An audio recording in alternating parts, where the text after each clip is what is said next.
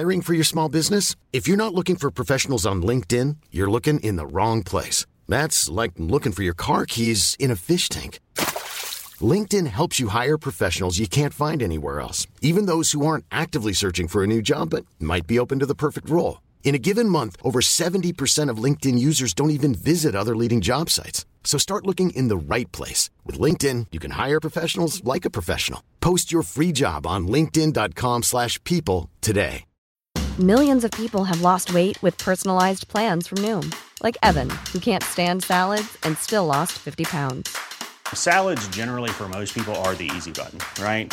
For me, that wasn't an option. I never really was a salad guy. That's just not who I am. But Noom worked for me. Get your personalized plan today at Noom.com. Real Noom user compensated to provide their story. In 4 weeks, the typical Noom user can expect to lose 1 to 2 pounds per week. Individual results may vary.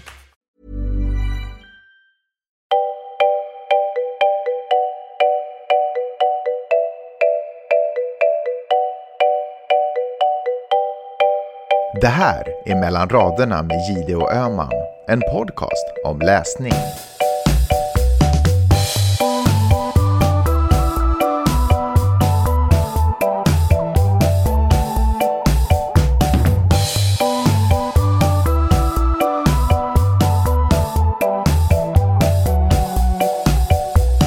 Hej Karin! Hej Peppe! Vad har du läst i veckan? Jag har ju då grottat ner mig i vad ska man säga, dokumentära eller självbiografiska romaner skrivna av kvinnor som då har överlevt såna här riktigt sjuka, dåliga relationer. Det är ju verkligen det man ska göra så här när det är mörkt dygnet runt och grådaskigt. Och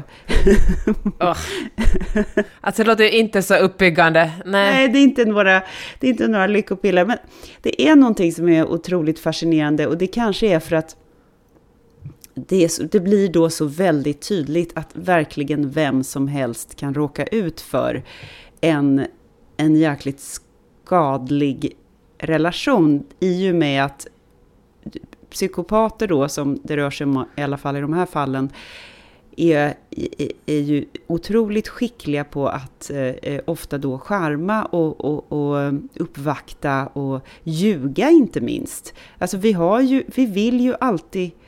utgår ju alltid från att människor talar sanning. Men man kan väl gå omkring och tvivla på alla man möter? Nej, det skulle ju vara ett hemskt liv.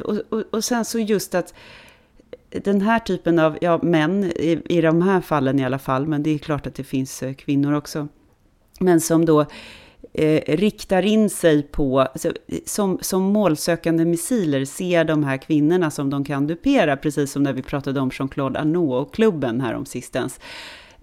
Men då i det här fallet, så jag kan tala om vad de här böckerna heter.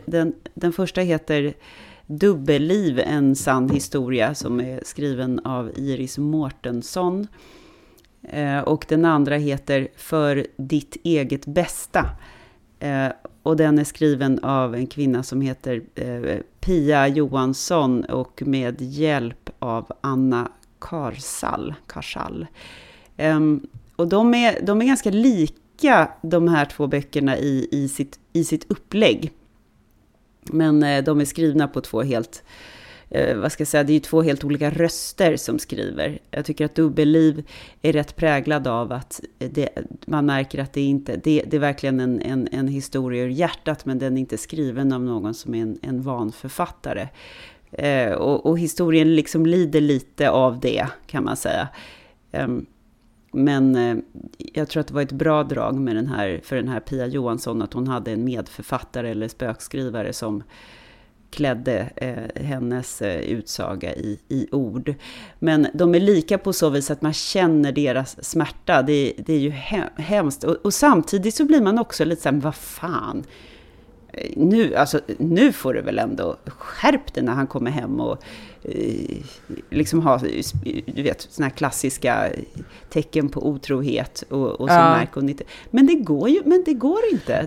Det är liksom, det kan verkligen hända vem som helst. Så då får man smälla sig själv på fingrarna och bara, men sluta vara så jäkla dömande, för att det hade kunnat hända alla liksom. Jag tror verkligen det.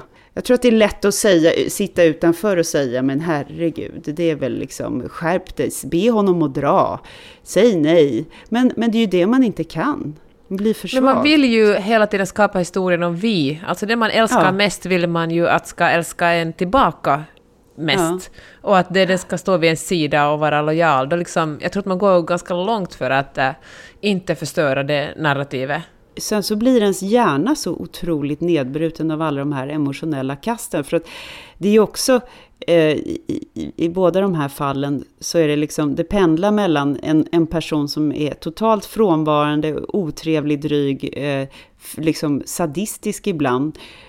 Och sen så bara, så fort hon visar ett tecken på att vilja göra slut, då blir liksom gråt och kärleksdikter och uppvaktande, och det är du och jag och det är vi mot världen, och liksom då börjar pumpas in liksom endorfin, eller vad kallas det, vad heter det, sån här oxytocin och såna här bra hormoner liksom i kvinnans då system, så att hon blir helt, och sen är hon helt utsliten också, helt utbränd liksom av den här jobbiga relationen. Så bara, vad skönt, nu är allt som vanligt igen. Det blir ju som en konstig, som en drog liksom, också, att hon får abstinens när han inte är där, och det är nog därför också många såna här väldigt, i många fall så är det då att kvinnan försöker lämna och så kommer hon tillbaka, att man försöker lämna flera gånger liksom, men man orkar, det är som en sekt sådär, hur kan jag ens leva mitt liv utan honom, för att jag är ju så himla värdelös liksom. För man vet ju också vad man har, alltså åtminstone känner man ju till det. Man känner inte till liksom det som finns på den andra sidan, trots att man kanske på en teoretisk nivå vet att det är bättre. Sen är det ju också, i och med att jag vet att de här kvinnorna överlevde så att säga sina vidriga män och lyckades lämna dem och kom tillbaka på andra sidan, eftersom de de facto har skrivit de här böckerna. Ja. Då känns det på något sätt också trösterikt. Men det är ju absolut inte ovanligt att det slutar på ett mycket värre sätt. Tycker jag. Det ser man speciellt mycket under julhelgerna när man läser om hur män har ihjäl liksom sina fruar och flickvänner. Ja, men de här kvinnorna, de uppenbarligen lived to tell. Ja, men varför frossar du det här? Och det är inte ens frossa på något sätt. Det är som att jag mår lite dåligt av att höra på det. Men jag tror att det är en fascination. Det började väl med det här med Me Too och alla de här utsagorna. Och sen så då den här klubben och alla berättelser, att jag försöker förstå. Det är snarare det än att frossa. Jag försöker liksom undersöka vårt psyke och mitt eget psyke också. Det blir ju så här, hur har jag relaterat till män genom mitt liv? Och hur många gånger har jag inte låtit en kille säga eller göra förnedrande, liksom, alltså små saker som bara blir normaliserat. Mikrosexism. Du vet, det som är normalt. Och även kvinnor som går in i det här sköna tjejen-grejen och är liksom det inopererade kvinnohatet i vår samhällskropp är läskigt, för den är så tydlig. Men vet du, det är precis det, tror jag har varit det största MeToo-momentet för mig, är att förstå att sånt som har känts fel, som jag har varit störd att men det här känns fel, men jag spelar med för att så här ser världen ut. MeToo har liksom fått mig att fatta att, eller liksom gett mig på ett styrka att förstå att världen behöver inte se ut så här. Det är liksom ingen naturlag att män ska få uppföra sig som de gör. Ja, att bara våga vara den där obekväma, jobbiga tjejen. Liksom. Ja, men vet du, alltså, så intressant grej hände på mig häromdagen. Jag surfade inne på Twitter och så kom det så såg jag en retweet på en kille som jag har sett göra stand-up för här i LA för flera år sedan, alltså typ en av de första åren vi bodde här, så gick vi ganska mycket på The Impro, och han var liksom han var lite så här up and coming. Jag tror att han headlinade några kvällar när jag var där. Och Och då kommer jag ihåg, så såg jag honom, så jag var där med en tjejkompis någon gång och så kom han fram till i baren och började ville bjussa på vin och så pratade vi och tyckte det var lite kul att han som var liksom den största gästen för kvällen ville komma och snacka med oss. Och vi var nya i LA också, det kändes så där extra, det är så här det går till här. Kändes så LA-igt på något sätt. Ja men verkligen. Och så började han följa oss på Twitter och så började han skicka lite så här flörtiga meddelanden åt mig på Twitter, på liksom slida in i min DM. Och jag tyckte det var lite sådär, det kändes inte riktigt, det kändes som för närgånget då. Och men också lite kul, fan, det är alltid kul med lite uppmärksamhet. Och så då följde jag honom också på Twitter. Jag tyckte att hans humor var rolig, men på gränsen till lite sexistisk. Det var liksom lite för mycket liksom kvinnan är regeringen liksom i förhållande. Vet du. Och det är också så klassisk dålig stand-up att man alltid ska gå ner i brallan. Varför gör kvinnor alltid liksom så här? Varför gör snubbar alltid så där? Vet du. Och så försvann han. Har inte tänkt ens på det här på många år. Jag tror att liksom han också strävar efter att göra en skådespelarkarriär, men han kom liksom aldrig igenom. Han gjorde några små roller liksom på 90-talet i någon slags så här, vad heter det, romcoms i alla fall. Nu dyker han upp på Twitter igen och är superradikaliserad. Alltså han har blivit ett högertroll. Va? Han, typ en incel? Eller va? Ja, nej men alltså han är tydligen gift och har barn, men han har liksom han är otroligt konservativ. Alltså han är verkligen sådär, han har blivit högerpopulistiskt konservativ, emot abort, emot liksom alla kvinnors rättigheter. Men gud vad det här stärker tesen att det är kränkta vita män. Där har du det. Så intressant. Alltså jag tror faktiskt det har gått till så. Han är tydligen, såklart, eftersom man ville göra sin forskning, kolla på Instagram. Han fanns inte på Instagram.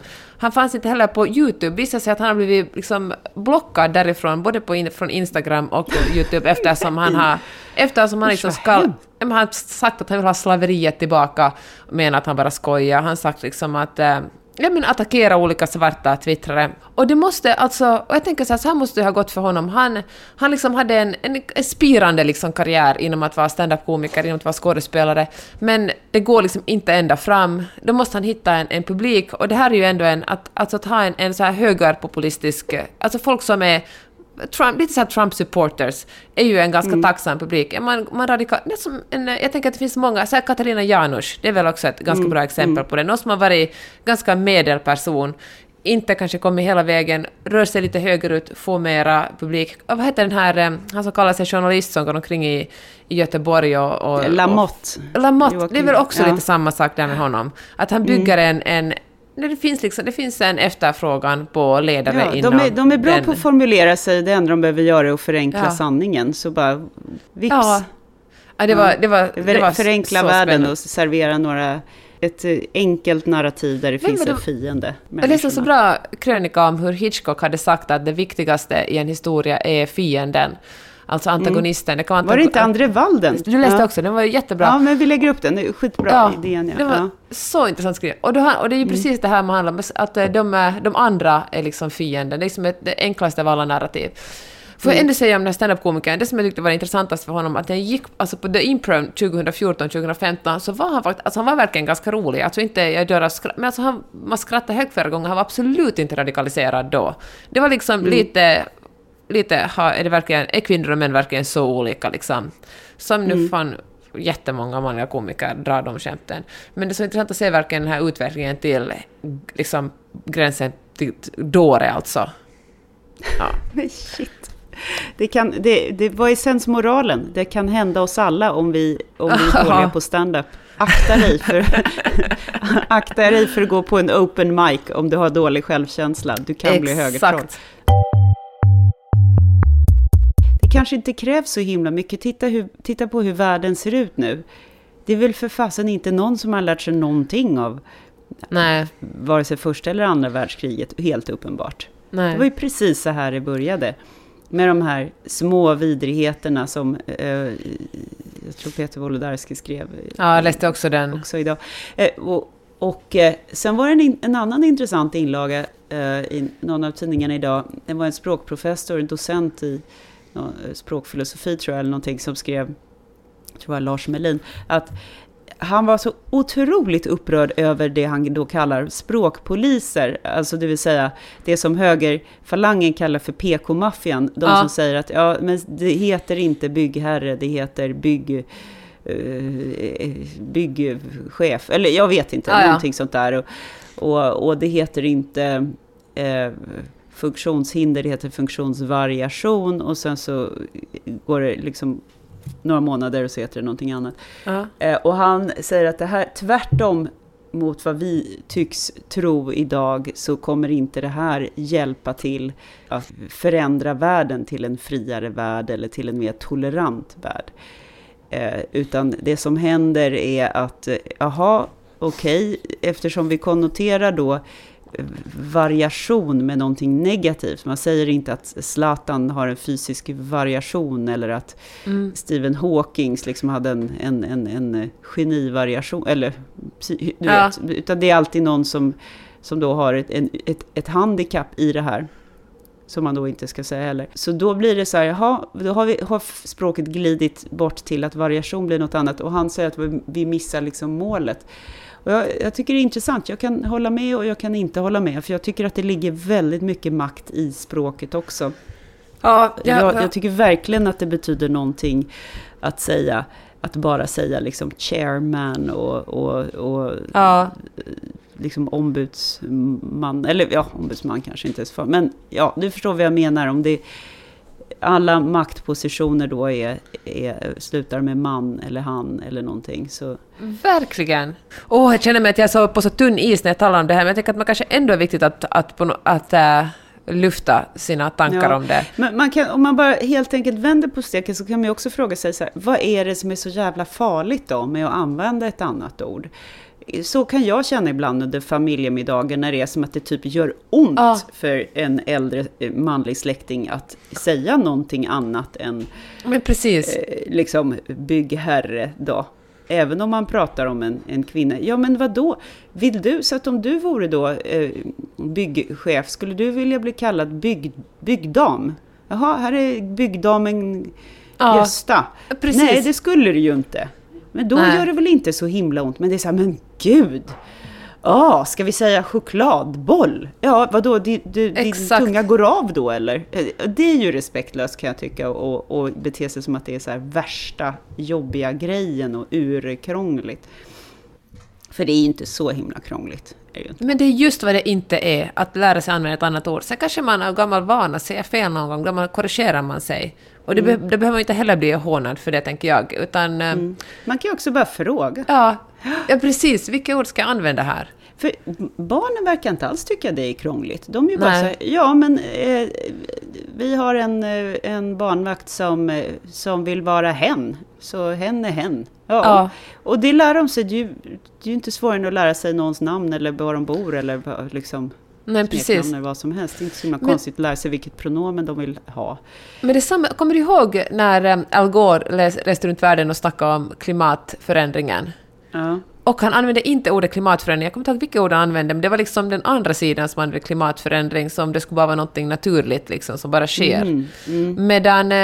Men nu liksom är det ett klimatförändring ett ganska etablerat uttryck, när man kanske istället borde använda, jag tror inte The Guardian kanske som borde använda klimatkatastrofen bara för att visa att det inte är någonting som förändrar sig. Det är ett medvetet val, Ja, precis. Vi tänker att det också det säger ju ganska mycket mer om situationen. Klimatförändringen låter jag hade sommar som blir till höst. Men klimatkatastrofen, det är verkligen... Nu borde vi faktiskt göra någonting, för vi befinner oss mitt i en katastrof. Sen är det klart att då kan man ju för all del väcka ont blod hos klimatförnekarna som tycker att det är alarmistiskt, men det tycker de ju ändå. Men gud, liksom. De kan vi väl skita i. Det är inte alarmistiskt. Alltså, eller det ska ju vara alarmistiskt, för det är ju... till Canberra då och sätta i en brasa. Exakt, så liksom. Kan vi prata vidare. Ja, men precis. Hör du, nu vill jag tala om en bok jag har läst.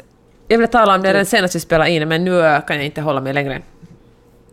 Det är nämligen en bok som heter Jag lämnar ekorrhjulet. Har du också läst den? Jag vill tala om den mellan... Nej, jag har läst om den. Jag tänkte det här kommer Peppe gå igång på. Jag var sugen på den när jag läste att den skulle komma ut. Och sen lyssnade jag på den för några veckor sedan. Det är Åsa Axelsson heter hon som skriver den. Och det är men det är en historia om en kvinna med 4 barn som är trött på att gå på jobb. Hon jobbar som gymnasielärare. Och min syrra jobbar som lärare också, och jag kan känna igen mycket av det som Åsa Axel som skriver sin bok, det som min syrra säger, att det är så otroligt tungt. Det är liksom, man känner hela tiden att man inte räcker till. Dagarna är långa, bara för att skoldagen är slut betyder inte att lärarens arbetsdag är slut, utan det är bara, men det är bara mera jobb, och hur mycket man än gör så kommer man aldrig fram liksom.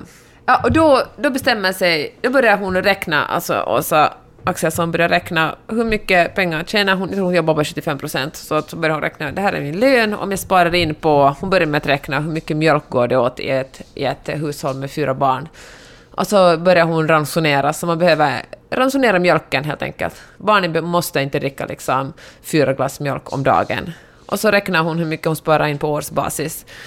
Och det här öppnar liksom, hon gläntar lite på dörren på att börja spara in på grejer, och öppnar den, och blir så inspirerad så hon tar verkligen ett steg in genom den här dörren. Till slut slutar hon jobba och börjar bara räkna in att om hon, vad händer om hon inte köper skor på 3 år? Hur mycket sparar hon in då? Om de inte åker på semesterresa, om de inte hälsar på om de bara åker en gång och de bor någonstans typ utanför Umeå kanske. Om de bara tar bilen upp till far- eller morföräldrarna en gång om året istället för 2 eller 3 gånger om året. Hur mycket sparar de in på bensin då? Och nästan hela den här, om man inte köper färsk frukt utan bara äter frukt från trädgården i liksom augusti, hur mycket sparar man in då? Och först nu säger en sak, jag känner mig faktiskt lite dum här, för att så kan man, alltså man måste väl tjäna, någonting måste man ju betala för ändå. Man måste ha råd att köpa frukt för att kunna ta bort frukt.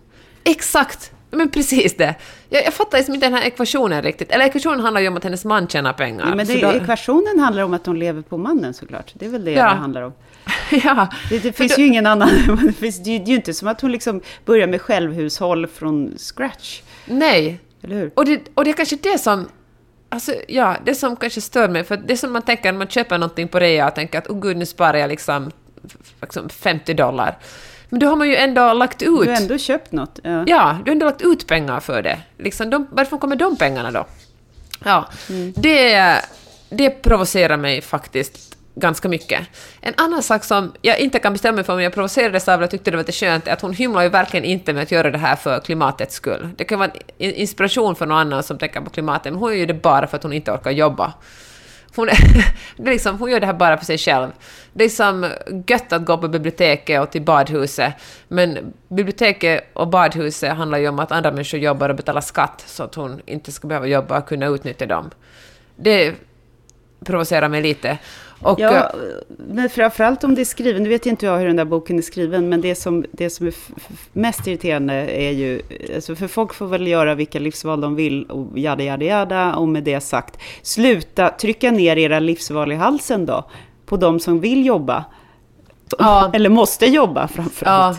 Ja. Men det kanske hon inte gör så mycket faktiskt, det är verkligen bara hennes historia, det får ju ge henne. Ja, sen har hon i och för sig en kollega som får spela liksom, som jag undrar om hon är påhittad eller om hon finns på riktigt, men när kollegan ställer alla de frågor som en potentiell läsare kan ställa, och så får ger hon svar på tal. Som till exempel en gång så säger den här värdinnan, kollegan, är sådär: men det är väl jättetråkigt med att bara gå hemma dagarna ända, du får ju ingen stimulans utifrån. Vad ska du och din man tala om på kvällarna till exempel då? Kan man verkligen respektera någon som inte har ett jobb? Och då svarar den här Åsa Axelsson, men vad gör ni på kvällarna då? Och så visar det sig att den här kollegan och hennes man bara tittar på serier på kvällarna. De inte för så mycket stimulerande samtal. Och då är det så att, jag vet inte, så det är liksom... Ja. Så att i och med att hon slutade jobba så började hon ha stimulerande samtal med sin man på kvällarna. ja, men underförstått det. Jaha, de kanske menar sex, hon kanske är mycket piggare. Och fan, jag hoppas det. Men vad pratar de om då? Jag vet faktiskt inte. Ja, sen det lät ju kul för all del. Det är klart man vill ha stimulerande samtal eller annat om man har möjlighet. Men jag får inte ihop hur den ena ger det andra, men det kanske handlar om energi då. Hon var jättedeprimerad på sitt jobb Ja. Så kanske det här blev världens lyft om hon kände sig nedtryckt. Det förstår jag. Så. Och det är ju fan tungt att jobba, stiga upp på morgnarna. Jag alltså gå igenom mörkret och dra på, tvinga barnen att komma iväg till skolan. Jag fattar ju också att det är softare att vara hemma, men det är någonting med den här approachen som jag tycker är lite falsk på något sätt. För det här är ju verkligen, jag tror faktiskt att det ska funka bättre i en roman. Alltså jag skulle älska att läsa en roman om en kvinna, och då skulle man kunna kanske krydda till det lite mer. Om en kvinna som får nog. Skriva det med det svart humor och låta den här kvinnan gå helt bananas liksom, på att vara hemma och spara. Liksom. Ja, det här är ju ett privilegium som hör till medelklassen och uppåt. En invandrare kunde ju aldrig, alltså om man är... Nej, men alltså, skulle vem i liksom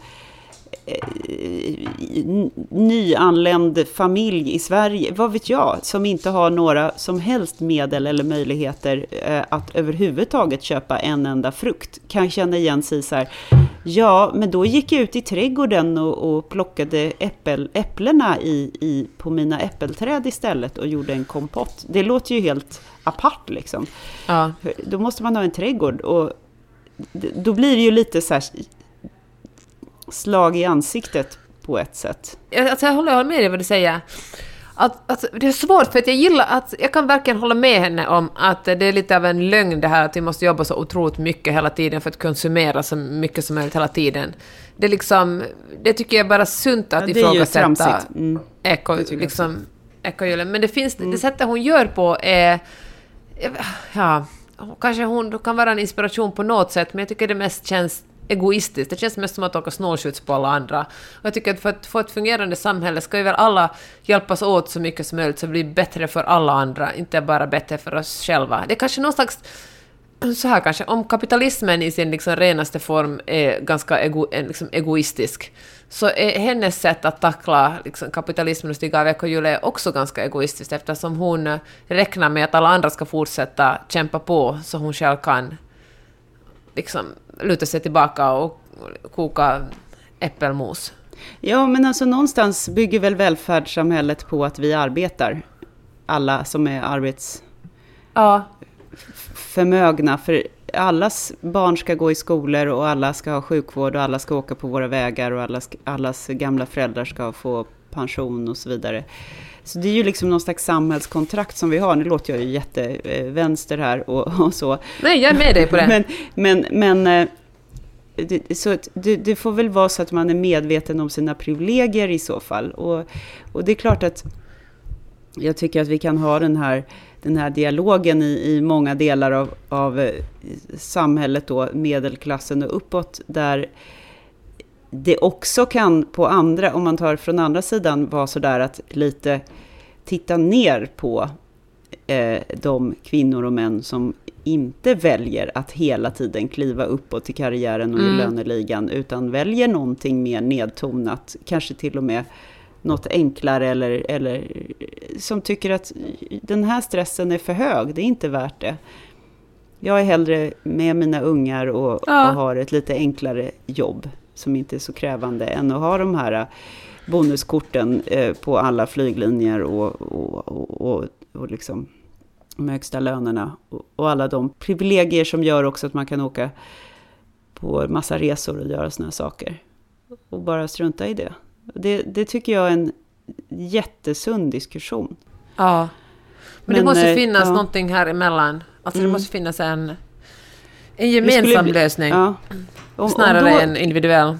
Ja, för tänk hur det skulle se ut rent makroekonomiskt här i Sverige om alla förvärvsarbetande mödrar, säger vi, eller papper, men bara vi säger mödrar här nu, bestämde sig så här: jag hoppar av ekorrhjulet från och med februari. Alla bara slutar jobba. Ja, det skulle ju samhället haverera. Ja. Den stora behållningen av den här boken, vad var det då för dig? Vad var det du tyckte var det bästa? Det bästa var det att hon lever ju faktiskt ett ganska klimatsmart liv. Sen oberoende av om hon gör det för sig själv eller för klimatet, det är ju kanske det som inte har någon betydelse egentligen. Det är ju och att det finns ju jag tänkte säga att det finns ett visst mod att göra det, men det finns det ju kanske inte, eftersom hon verkligen, alltså man har en annan person som heltidsjobbar i familjen, så så finns det ju ändå en fallskärm. Sen vet jag inte hur hon gör med pensionen och sånt, men för det handlar ju också om det, att ju mindre man jobbar, desto mindre pension har man, och det är ju flest kvinnor som är fattigpensionärer i Sverige och Finland. Just eftersom de har offrat så många, eller jobbar så mycket mindre än männen. Ja, jag vet inte. Jag tänker att det var alltså jag är glad att jag läste den, men det är lite skönt att bli så här provocerad också. Mom deserves the best, and there's no better place to shop for Mother's Day than Whole Foods Market. They're your destination for unbeatable savings, from premium gifts to show-stopping flowers and irresistible desserts. Start by saving 33% with Prime on all body care and candles. Then get a 15-stem bunch of tulips for just $9.99 each with Prime. Round out Mom's menu with festive rosé, irresistible berry chantilly cake, and more special treats. Come celebrate Mother's Day at Whole Foods Market. Ready to pop the question? The jewelers at BlueNile.com have got sparkle down to a science with beautiful lab-grown diamonds worthy of your most brilliant moments. Their lab-grown diamonds are independently graded and guaranteed identical to natural diamonds, and they're ready to ship to your door. Go to BlueNile.com and use promo code LISTEN to get $50 off your purchase of $500 or more. That's code LISTEN at BlueNile.com for $50 off. BlueNile.com, code LISTEN. Many of us have those stubborn pounds that seem impossible to lose, no matter how good we eat or how hard we work out. My solution is PlushCare. PlushCare is a leading telehealth provider with doctors who are there for you day and night to partner with you in your weight loss journey. They can prescribe FDA-approved weight loss medications like Wegovy and Zepbound for those who qualify. Plus, they accept most insurance plans. To get started, visit plushcare.com/weightloss. That's plushcare.com/weightloss. Okej, får jag tala om ännu en bok jag har läst? Eller vill du kanske komma in med en? Nej, utan jag är ju fortfarande inne på psykopater då. Tydligen. Sexistiska psykopater, det har präglat hela min vinter. Det fan präglat hela våra liv. Hör du, jag har chattat på och läst jättemycket, men jag har läst en bok som heter How Could She av Lauren Meshling, tror jag hon heter hennes efternamn, som jag snubblade över någonstans på internet, som var nominerad till olika priser och var en bästsäljare, och som jag tänkte skulle passa mig perfekt. Det handlar om 3 väninnor, de är nu knappt 40, de kommer alla från Toronto, 2 av dem bor i New York, har gjort karriär där, den 3:e vill flytta från Toronto till New York, och så handlar det om de här 3 vännernas relation till varandra, hur de är liksom,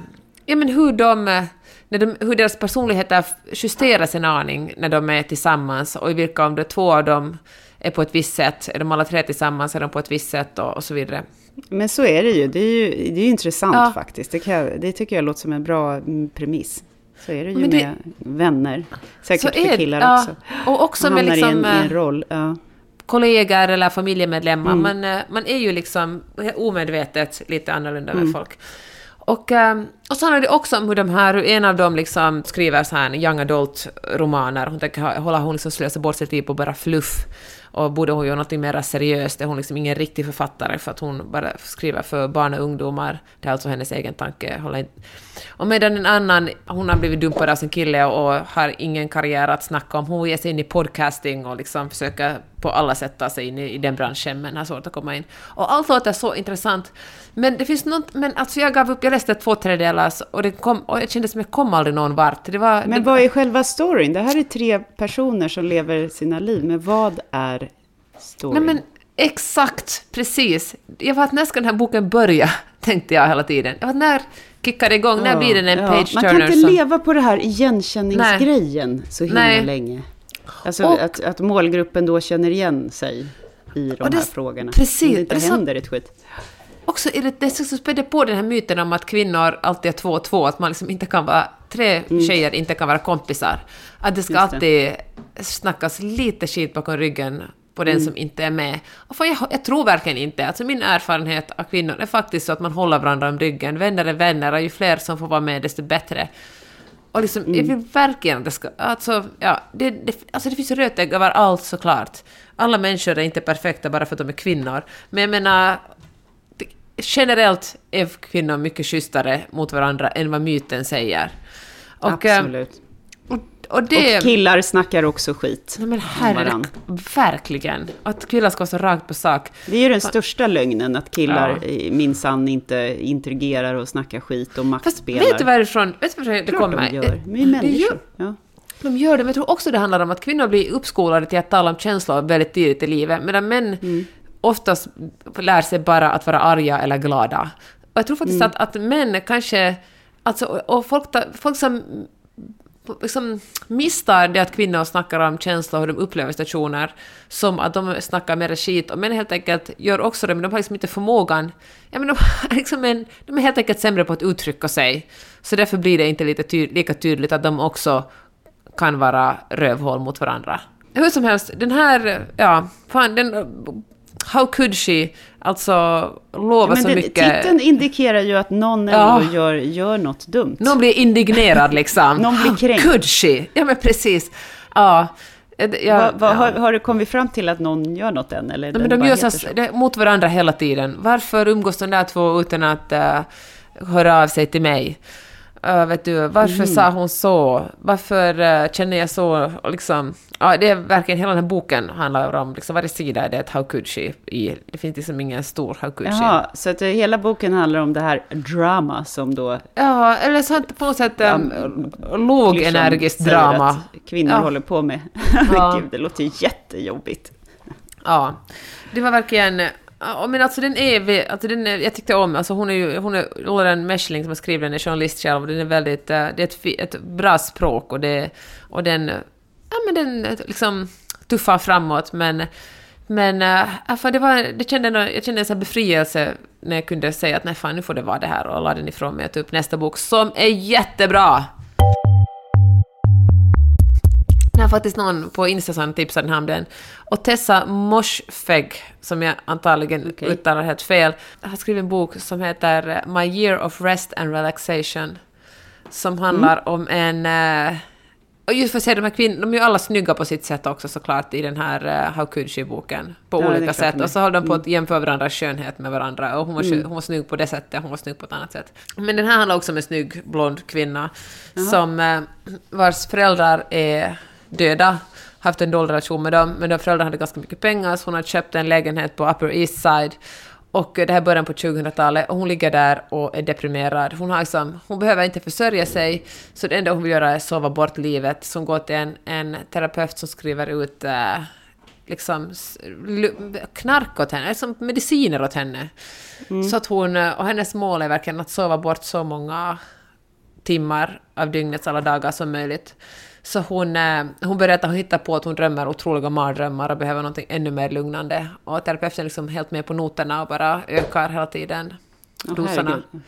Och så har den här kvinnan har en kompis som kommer att hälsa på henne. Hon gillar faktiskt inte den här kompisen så mycket, men kompisen vill ändå hänga med henne. Så hon kommer in då och då och försöker få ut den här huvudpersonen. Hämta med sig en flaska rosé och säga kom så drar vi ut. Men det enda som den här personen vill göra är ligga i sin säng och sova. Och det låter ju otroligt tråkigt. Det här låter som världens tråkigaste bok. Men alltså, jag började läsa den igår, slukade 70 sidor bara så här i ett... Den måste vara skriven på ett intressant sätt då. Ja, den är det. Och det handlar ju såklart mer om att hon ligger i sängen. Det handlar liksom långsamt börjar man reda upp hur det kommer sig till att hon är just i den här fasen i sitt liv. Varför hon verkligen inte vill stiga upp. Det handlar om ett mycket äldre rövhåtig kille som hon dejtar från det att hon var 18, han var 33 då, till att liksom till ungefär idag. Aha, och det som om, liksom triggade den här depressionen då. Som ja, kanske precis. Är och det är inte så mycket han faktiskt. Ja. Det handlar mycket om hennes liksom, eller småningom börjar man nysta upp att hur hennes mamma var, hur hennes pappa var, och den är skriven med alltså pricksäker svart humor. Utan att liksom anstränga sig för att vara rolig. För det är väldigt jobbigt med böcker som jag säger, nu ska du få höra nu ska du skratta. Utan det är verkligen en mörk humor så att man... Väldigt rolig titel i så fall. Ja. Eftersom det uppenbart borde hetat liksom My Year of Suicidal Depression. Hon talar mycket om rest and relaxation. Ja, men verkligen. Och det handlar mycket om hibernation. Hon bara, det är naturligt att folk hibernate. Man bara, nej, det är faktiskt inte. Nu menar du björnar, inte människor. Ja, den är verkligen jag hoppas kunna tala mer om den nästa vecka när jag har avslutat den, men den är det är så otroligt skönt att läsa någonting man gillar, när man bara längtar efter att få läsa vidare. Det är ju verkligen en underbar känsla. Ja, jag tänker så här, det här får mig att tänka på de gånger man själv eller ens kompis faktiskt har varit deprimerad och då inte vill göra något. För det hör ju till själva tillståndet, att inte, eller familjemedlemmar så här, inte vilja hitta på grejer, inte tycka att någonting är roligt. Nej, jag har ingen lust att följa med, eller och omgivningen kommer välmenande råd och ta en rask promenad och häng med på den här festen, kom så går du och jag ut. Och vederbörande bara så här, nej för i helvete, och blir bara irriterad liksom. Det här är det sista jag vill. Det där är ju så svårt, för det blir så mycket friktion kring det, eftersom omgivningen liksom vet att det blir bara värre om man aldrig rör på sig, om man aldrig kommer ut. Exakt. Om man bara grottar ner sig och dessutom då tar massa sömnpiller och bara... Samtidigt är det lättast att bara strunta i det. Så att jag hade sagt nej, nu har jag frågat det 3 gånger och då får det vara, när man egentligen måste vara den där, man måste vara den besvärliga. Och så ofta orkar ju inte folk det. De frågar 3 gånger, sen blir de så här med skit i det då, surpuppa, typ. Ja. Och det är så himla deppigt och sorgligt. Vad ska man göra? Åka dit och bara, du kommer med nu här. Ja, det måste man faktiskt göra. Dra upp rullgardinerna och liksom... Nej, men det måste man, alltså om man är en god vän. Också om man inte är en god vän. Alltså om man märker att det finns någon som inte kommer iväg, då måste man ta sitt medmänskliga ansvar och stå ut med den där friktionen som uppstår när en säger nej och man säger ja.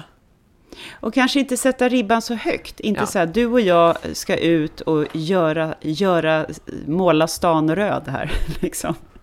Här är en flaska vodka, utan snarare så här, kom med så går vi på en liten promenad och så kan vi fika. Eller jag kokar te till dig så pratar vi. Alltså någonting sånt som är lite mindre läskigt kanske. På tal om vodka, alltså det finns en scen i den här My Year of Rest and Relaxation. Den här väninnan kommer in med, jag tror det är en flaska tequila och en Diet Pepsi. Och så beskriver den här jag-personen hur den här väninnan tar liksom en klunk Pepsi, fyller på med tequila och sen tar en klunk till. Och så fyller hon på med tequila, tar en klunk till så hur proportionerna liksom, andelen Pepsi och tequila ändras hela tiden. Och tills hon har druckit båda flaskorna. Jag mår typ illa av att tänka på hela den. Vet man något? Är det självbiografisk? Vet man något om det? Nej, det vet jag faktiskt inte. Och jag tänker att kanske låta bli att ta reda på det också tills jag läser slutden. För att så fort det blir självbiografiskt blir det på något sätt kanske lite mörkare också. Så länge det är en historia så är det... kan man kanske liksom njuta mer ut av den. Har du tänkt på hur alla böcker bara handlar om folk som mår skit? Ja, men det är så otroligt mycket mer intressant. Förutom hon med ekorrhjulet, hon mår fan bra. Hon kokar sin kompott. Där har vi lösningen. Ja, behöver inte gå till jobbet. Och så här, formulär 1A. 1. Bli tillräckligt rik så att du kan säga att du sparar pengar och överlever ändå. Men är inte det liksom det bästa tipset på framgång? Alltså, bli tillräckligt rik. Eller ha rika föräldrar med bra kontakter. Fan, det ska jag prova nästa gång jag föds. Ja, det verkar bra. Jag kan verkligen rekommendera. Men du, vad vill man läsa i denna dystopiska tidsepok vi lever i? Jag har på riktigt faktiskt brustit i gråt. Det här låter ju skittöntigt. Nej. Men det var någon dag här efter nyår när jag liksom läste om allt skit som pågår i världen. Och så tänkte jag så här, vad fan ska mina barn göra? Och så blev jag liksom, det blev bara too much.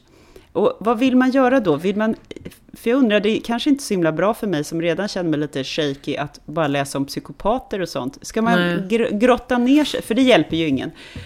Är man oansvarig om man grottar ner sig i värsta fantasy-romanen och flyr? Eller är det kanske bra?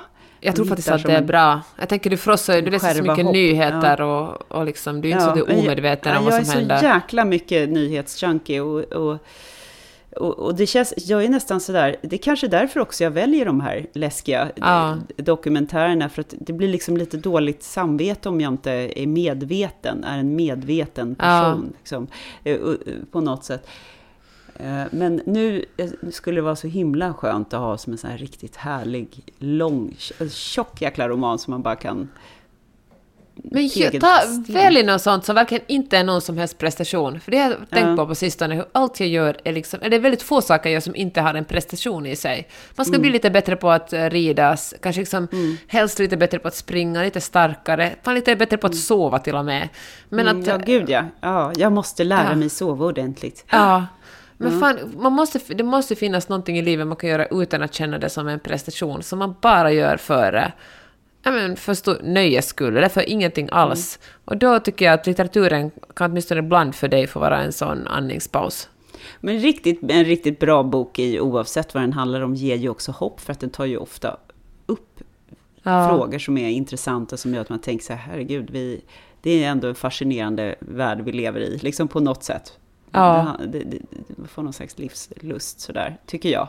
Eller en riktigt bra film eller riktigt bra musikstycke eller någonting. Det är ju härligt. Ja, men konst och kultur. Jag såg i alla fall en jätterolig musikal i London som heter Anne Juliet, som är skriven av den här Max Martin som ni hänger med där borta i. Eller, jättemycket. Eller han har inte skrivit själva musikalen, han har skrivit, han och hans kompositörkollegor snarare har skrivit låtarna som hans katalog då, eller deras katalog som musikalen bygger på, och sen så har någon väldigt skicklig manusförfattare knutit en historia kring alla de där, och det är ju liksom 90-tals och 00-talets stora pophittar med allt från Britney Spears till Backstreet Boys till Keisha och såna partylåtar. Jätte kul och jättebra popmusik, och den handlar om Julia i Romeo och Julia som istället för att ha ihjäl sig själv när hon tror att Romeo är död i slutscenen, så tycker hon så här: jaha, ja det var ju jävligt tråkigt, men jag går vidare i livet, och sen så hur hennes liv då ser ut efter det. Underbart! Ja, så underbart take. Och så är det då, Shakespeare är liksom, det är väldigt meta, för Shakespeare själv är med i musikalen och liksom försöker hålla på och författa, men då rycker hans fru då, Anne Hathaway, som man ju också tror skrev en hel del av hans drama. Hon rycker ifrån honom gåspennan och så här: men du, William, tror du verkligen att Julia skulle ha gjort så här? Hade hon ju inte gjort. Hon hade gått vidare i livet, och så styr hon liksom historien till något helt annat. Och sen så kommer in en massa andra mer moderna då takes kring könsidentitet och sexualitet och massa såna saker. Och sen är det väldigt rolig, och så är det jättesnygg koreografi och jättesnygg och fantastiska artister som sjunger de här låtarna naturligtvis. Alltså vilken dröm! Det låter ju helt fantastiskt. Det är sån, alltså lättsmält fast tankeväckande och rolig underhållning. Det kan jag rekommendera om någon har vägarna förbi London någon gång. Har du haft en sån annan konstupplevelse eller något annat kul? Du brukar alltid komma en massa bra serietips. Ja, jag har faktiskt börjat kolla på en serie som heter Work in Progress, som handlar om en lesbisk kvinna som tycker att hon är för tjock. Och en dag så en kollega på hennes jobb säger någonting om att hon borde börja äta mandlar. Att det är superbra att hålla sig mätt om hon äter mandlar liksom. Och den här personen blir så provocerad så hon köper en påse mandlar. Nu minns jag inte hur många, det finns kanske 190 mandlar i den här påsen. Och så hon ska äta en mandel om dagen när påsen är slut. Eller inte ens äta, kanske bara slänga bort en mandel om dagen. Och när den här påsen är tom, då ska hon ta sitt liv. Och så träffar hon en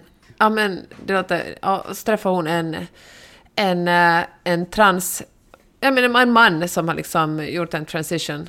Och som är jättemycket yngre, supersnygg och härlig, och de blir jättekära av den här. Och så försöker de leva tillsammans, och den här kvinnan, som är liksom närmare 50, hennes väninna är jätteskeptiska till den här relationen. Och den är väldigt bra. Den kom faktiskt ett avsnitt igår, jag har faktiskt inte hunnit se den ännu. Den heter Work in Progress. Den har jag kollat på. Det är mycket serier nu om transpersoner. Så jag håller på att kolla på en som heter Pose, som är jättebra. Som just det. Jag har tänkt på, borde jag börja kolla på den? Ja, den handlar om ballroom culture, alltså sån här drag. kultur på Manhattan under 80-talet, och det är väldigt mycket kring AIDS-epidemin och AIDS-fobin snarare, och hur liksom just drag queens är liksom längst ner på skalan på mindre värda människor. Liksom först har vi vita män, sen har vi vita kvinnor, som blir svarta män, svarta kvinnor, sen har vi homosexuella, och sen har vi drag queens, säger den ena till den andra i en scen så här, och de får inte ens komma in på gaybaren när de inte ens välkomna. Och det är intressant nu när efter succén med RuPaul's Drag Race och en helt annan medvetenhet idag, så är ju drag queens det är ju liksom en ikon, vad ska man säga, i popkultur. Det är ju en väldigt viktig del av modern underhållning. Är ju drag, så det är jättespännande, och drag, till exempel sminkningen och estetiken har ju gett upphov till det här med contouring och olika sätt som liksom har blivit mainstream nu, så att och mimandet och det här liksom, att vara liksom so extra hela tiden, så att det är kul att tänka på. Men du, nu tycker jag att vi djupdyker ner i nästa roman. Och jag ska lämna psykopatspåret, jag lovar dig.